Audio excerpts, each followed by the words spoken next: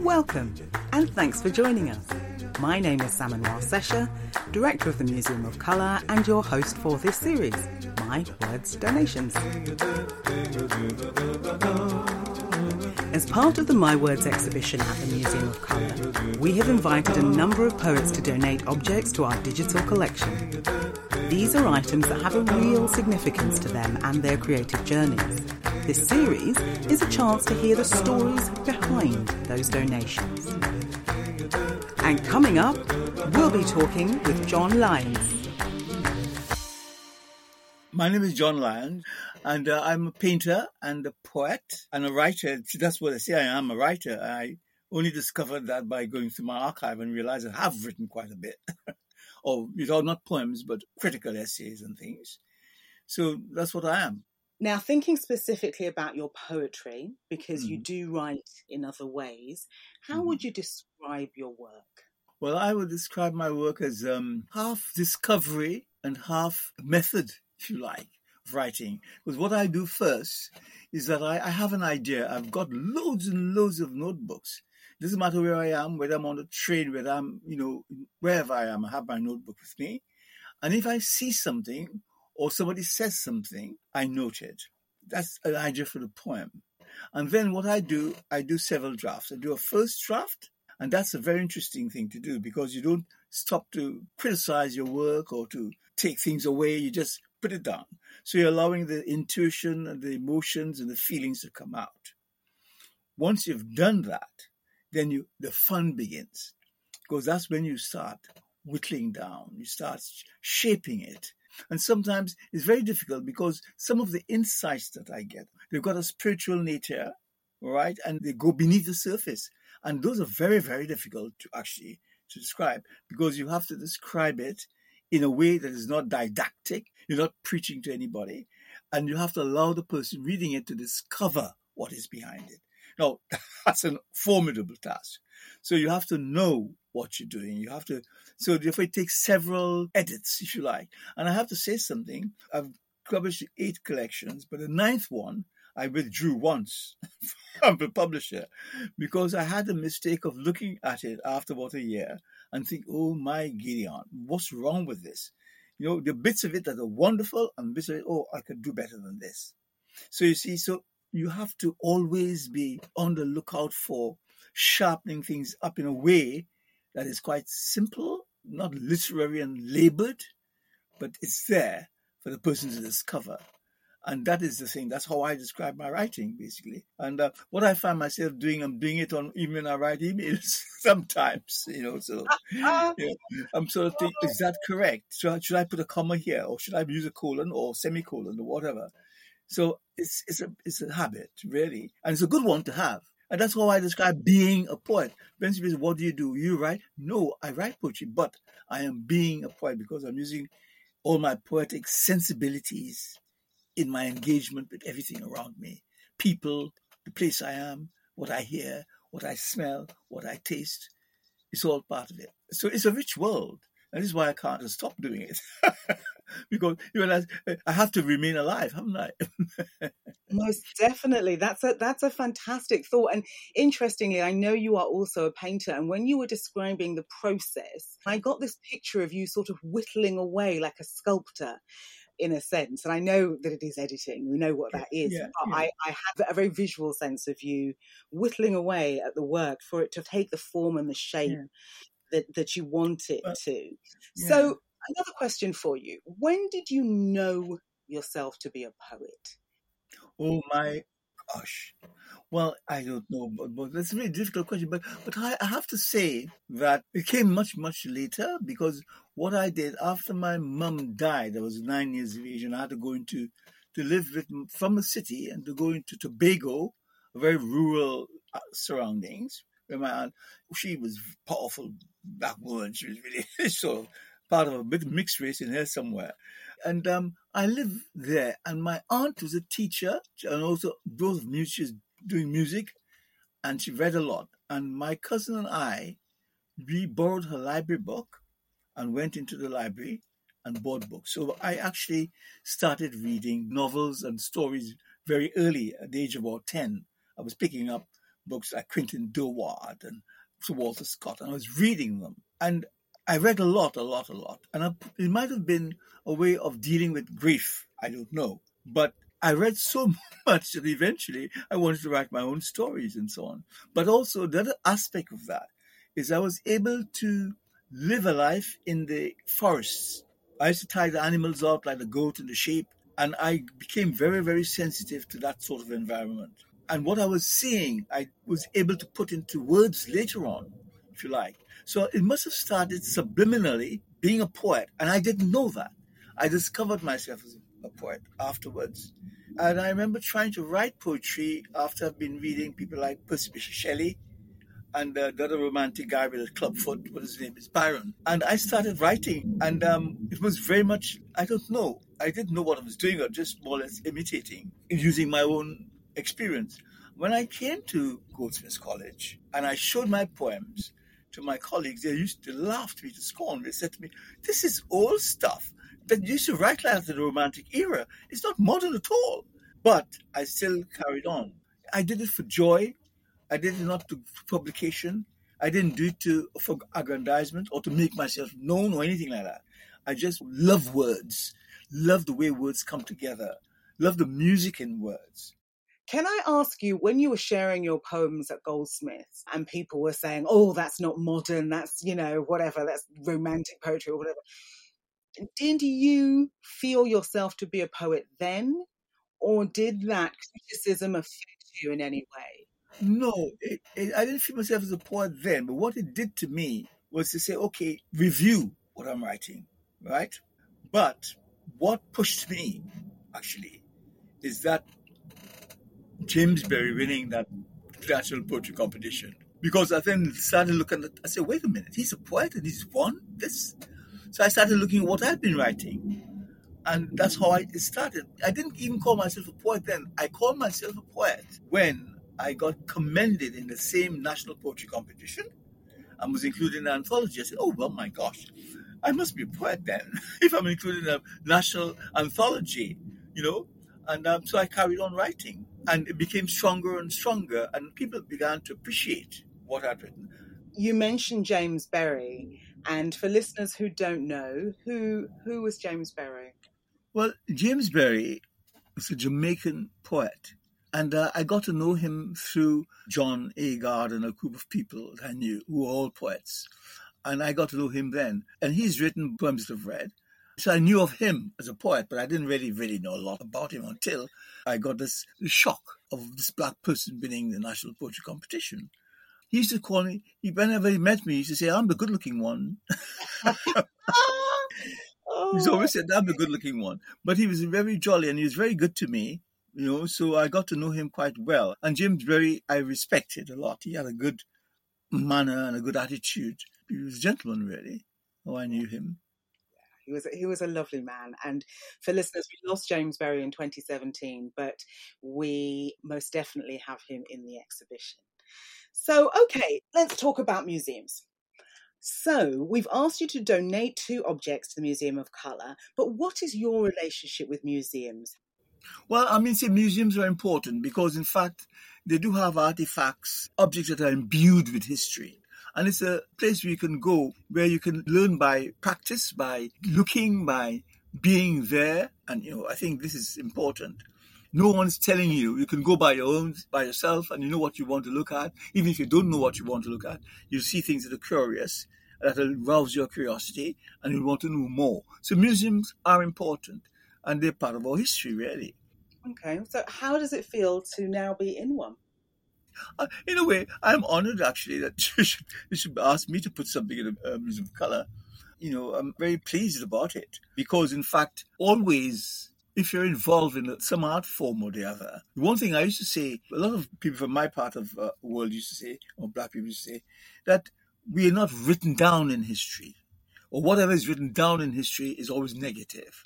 Most of it is, anyway, and there's a lot of hidden ones yet to come out. And this is the reason why museums sometimes are important. And why should I want to be in one?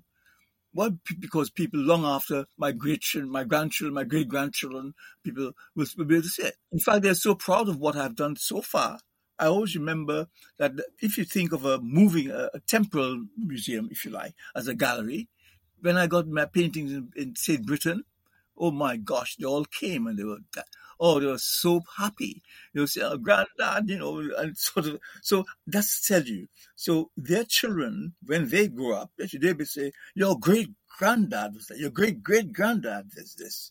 And that will give them a sense of importance, a sense of identity, a sense of who they were or who they are and who their granddad and where they come from.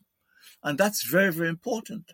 That's something, again, that I would like to stress, So now we're moving on to your donations. So tell us about your first donation. What I want to know is, what does it mean to you and why do you want to share it? My first donation is Lure of the Cascadura. That is the very first book that I published. It was published in 1989 and was inspired by my experience with James Berry and what he did, and also by having been commended in the National Poetry myself.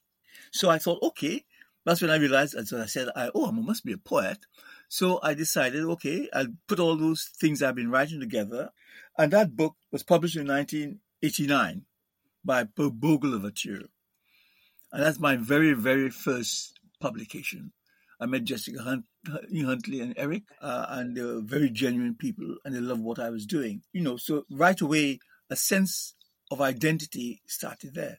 Because all the poems in that book is about where I came from. It's the folklore, the legends, the superstitions, and all that, the habits we had. It's all about that. I wouldn't say it was a sort of nostalgic thing of coping with prejudice. It wasn't that. For me, it became an expression of where I came from, basically, of joy.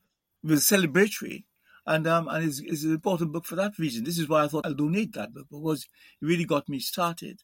And the other thing is, of course, as a first book, I had just left a job as a lecturer of design and visual arts and design. So that's, again, is another reason. It marked the juncture of my teaching, the end of my teaching for 27 years, officially, and going into professionally working as a poet. And you know what? I submitted that book. You know what I got for it? What? As an award for that book by Arts Council? £5,000. Woohoo! So in those days, that was a lot of money. Oh, listen, it's a lot of money now, quite frankly.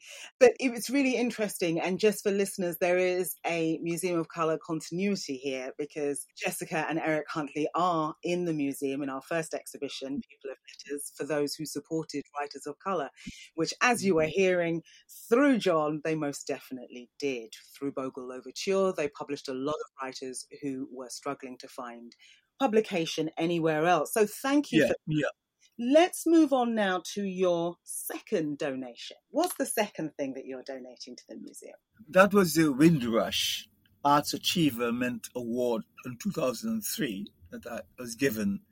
Well, the award came about as a result of a lot of experience I had teaching and doing workshops and exhibitions, and also being invited to come on to committees that deal with arts. When I left teaching retired from teaching, as an art lecturer, I just said to everybody, I'm now free to do things. So I got invited to be on the Signature Books board. I would even do a bit of On Mind a bit. I was also purchasing for the Arts Council. I did a lot of stuff like that. The other thing I was always looking for, subliminally looking for a gallery. Because when I moved, I was also looking, I want a studio, must find a studio. I didn't know, so I only discovered that afterwards. So when Jeannie, the person who's now my wife, we were together. By that time, I went to West Yorkshire, living in Hebden Bridge, and I just said, I need to have a studio, I need to work. So we went looking for a studio. And she said, I know of somewhere we can go. And where we went, it was lovely because it was an upstairs place. It was large enough to be a gallery. It even had a kitchen. They had a little office at the back and a space that I could use as a studio.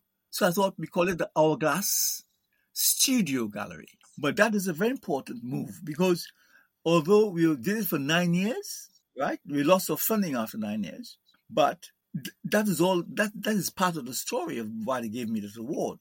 We worked 7 days a week. I run 4 different courses. Children Arts Club in the Saturday morning. I did life drawing. I did also watercolor for retired people. And we had a creative writing course. But before I had the creative writing courses, because I was on the committee at the Lumbank Tattoo Center in Heptonstall Avon Foundation, you must have heard about that one. I was on their committee and also working for them from time to time as a tutor. So I said to him, do you mind if I run a course at the hourglass? He said, come on, John, you can. Yeah, it's all right. We don't mind.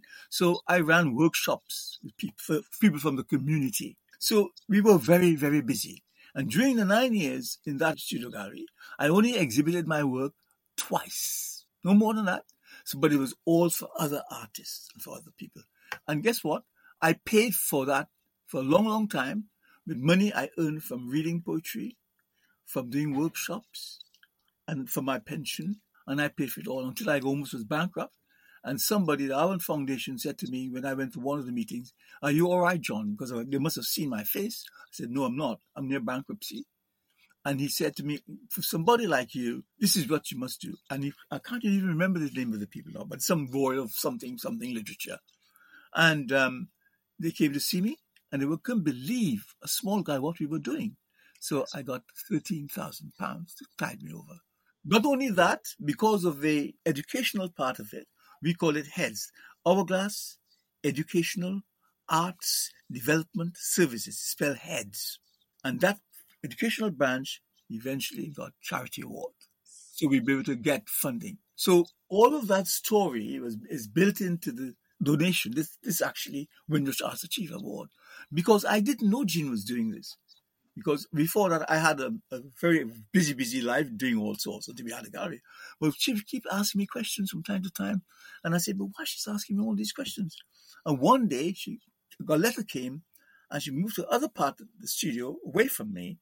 And then she started dancing and holding the thing up. And I said, what's happening? She said, well, you've been shortlisted for the award. I said, wow, that's great. I can put that on my CV now, shortlisted. Mm-hmm. So she will be also invited to go to the ceremony.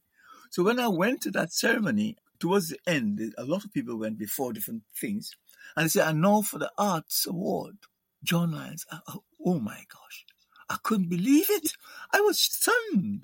And I do not remember leaving that table with all the food. And it was at one of those big hotels. Mm-hmm. With all that food. I can't remember what happened between leaving the table and going up. All I remember saying, I can't believe this. I can't believe this. And the person who gave me the award said, you better believe this is yours. You better go and make your speech. But also, I have to say, I was then invited to be part of the next one to judge, basically, and also invited to it. So we went to that. And somebody, one of the judges, came up to me and Jeannie and said, did you write? I said, no, my wife, Jeannie, she's written it. He said, it's one of the best ones they've ever seen. Wow. And she's written all the stuff that I'd done before I met her, all the stuff I've been doing and what we've been doing. Right? So that is my story about that. And the reason why is because I believe deeply I am blessed with the talent for writing and painting, but it's not for me. You have to share what you've got. And so in such a way that even when I have exhibitions, I have a statement, I say, this is creative continuum. Because people are looking at my work and being interested in making up their own little stories, engaging with it. Even if they don't like it, at least they engage with it. And that's part of the continuation of the creative process. And that's sharing, isn't it? Creative continuum. That's so beautiful. That's exactly what it is. And also when you talk about what you did, that you just did because you could. And you made yourself available in so many different ways. And I'm really grateful that you had Jeannie documenting everything that you were doing so that people knew and people absolutely would know what you did and how long you did it for and the way that you did it. Yeah, absolutely. Okay, John. So what is the poem that you're donating and why? Well, the poem, I think, was mainly the first one. I run the order differently. The first one was a poem because you said you must have a poem. And in that L'Oeuvre de Cascadeur, there's a poem called Island Muse.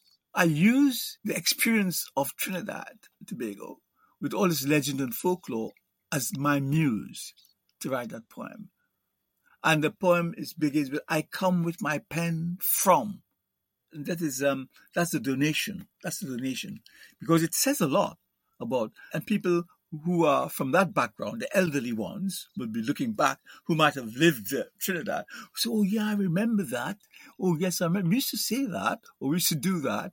I remember about Shango, the Shango tents, and so on. I brought my great grandmother into it because she brought me up, and she was Yoruba, so she was very keen on Shango. So I went about twice to Shango, and he just scared the daylights out of me because of those trances and the drumming that you felt in your gut. The drumming was continuous, And I tell you, that is what helped me to, when everyone was upset and getting angry about prejudice and all the rest of it, I didn't feel like that. I used to go home and cry, basically, more or less. I was this sensitive type. I didn't want to beat somebody up or anything. I used to go home and cry, basically, and get depressed. But that writing about that actually was a great help to me because it told me where I came from. It gave me a sense of identity. I wanted to share it as well. This is why I went into teaching and also never stopped painting or writing. And that's a beautiful thing that you touch on there, where you talk about how different people deal with prejudice differently.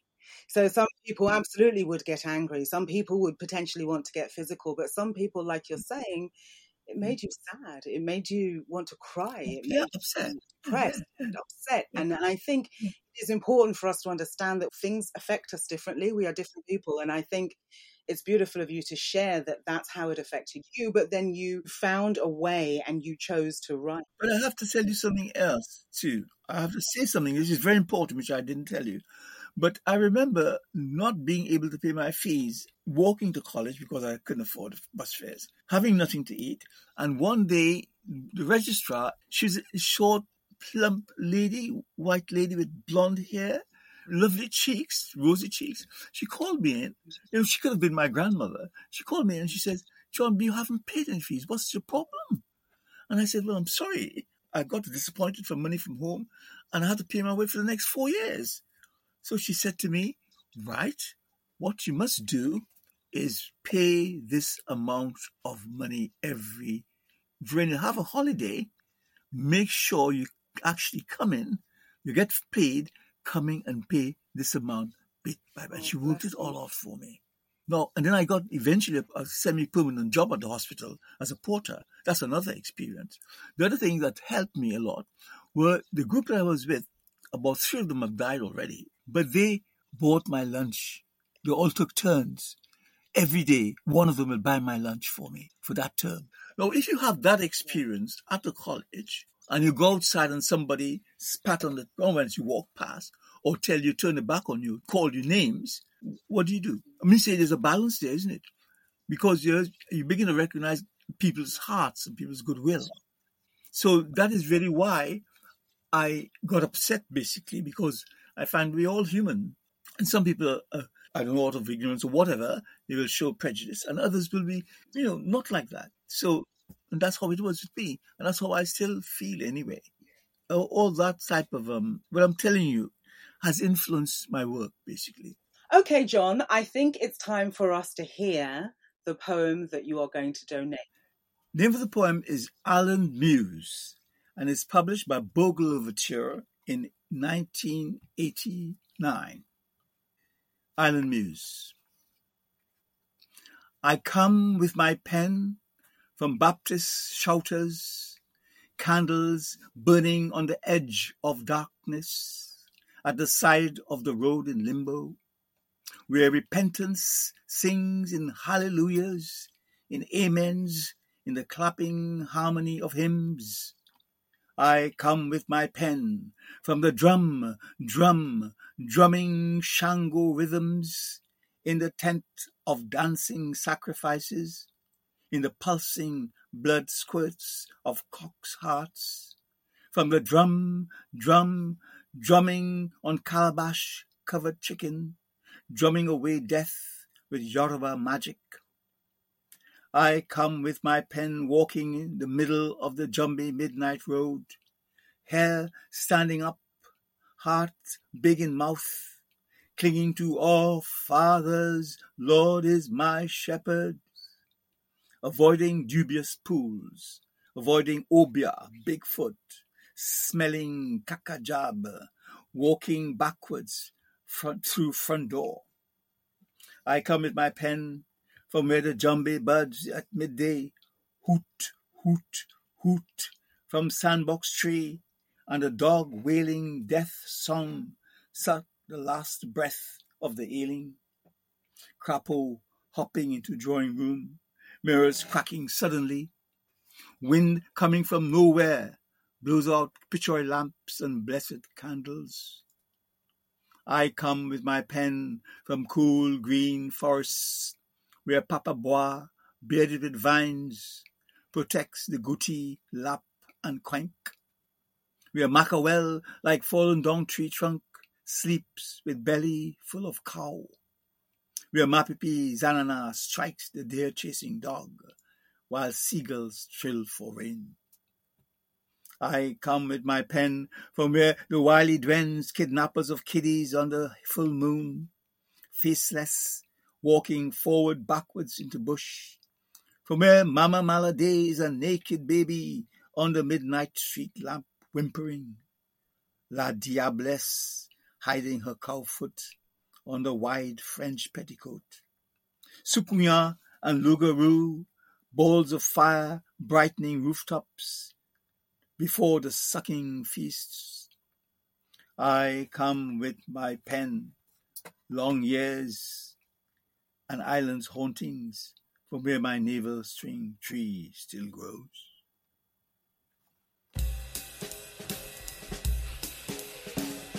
Thank you to John Lyons for being part of our exhibition and donating to the Museum of Colour.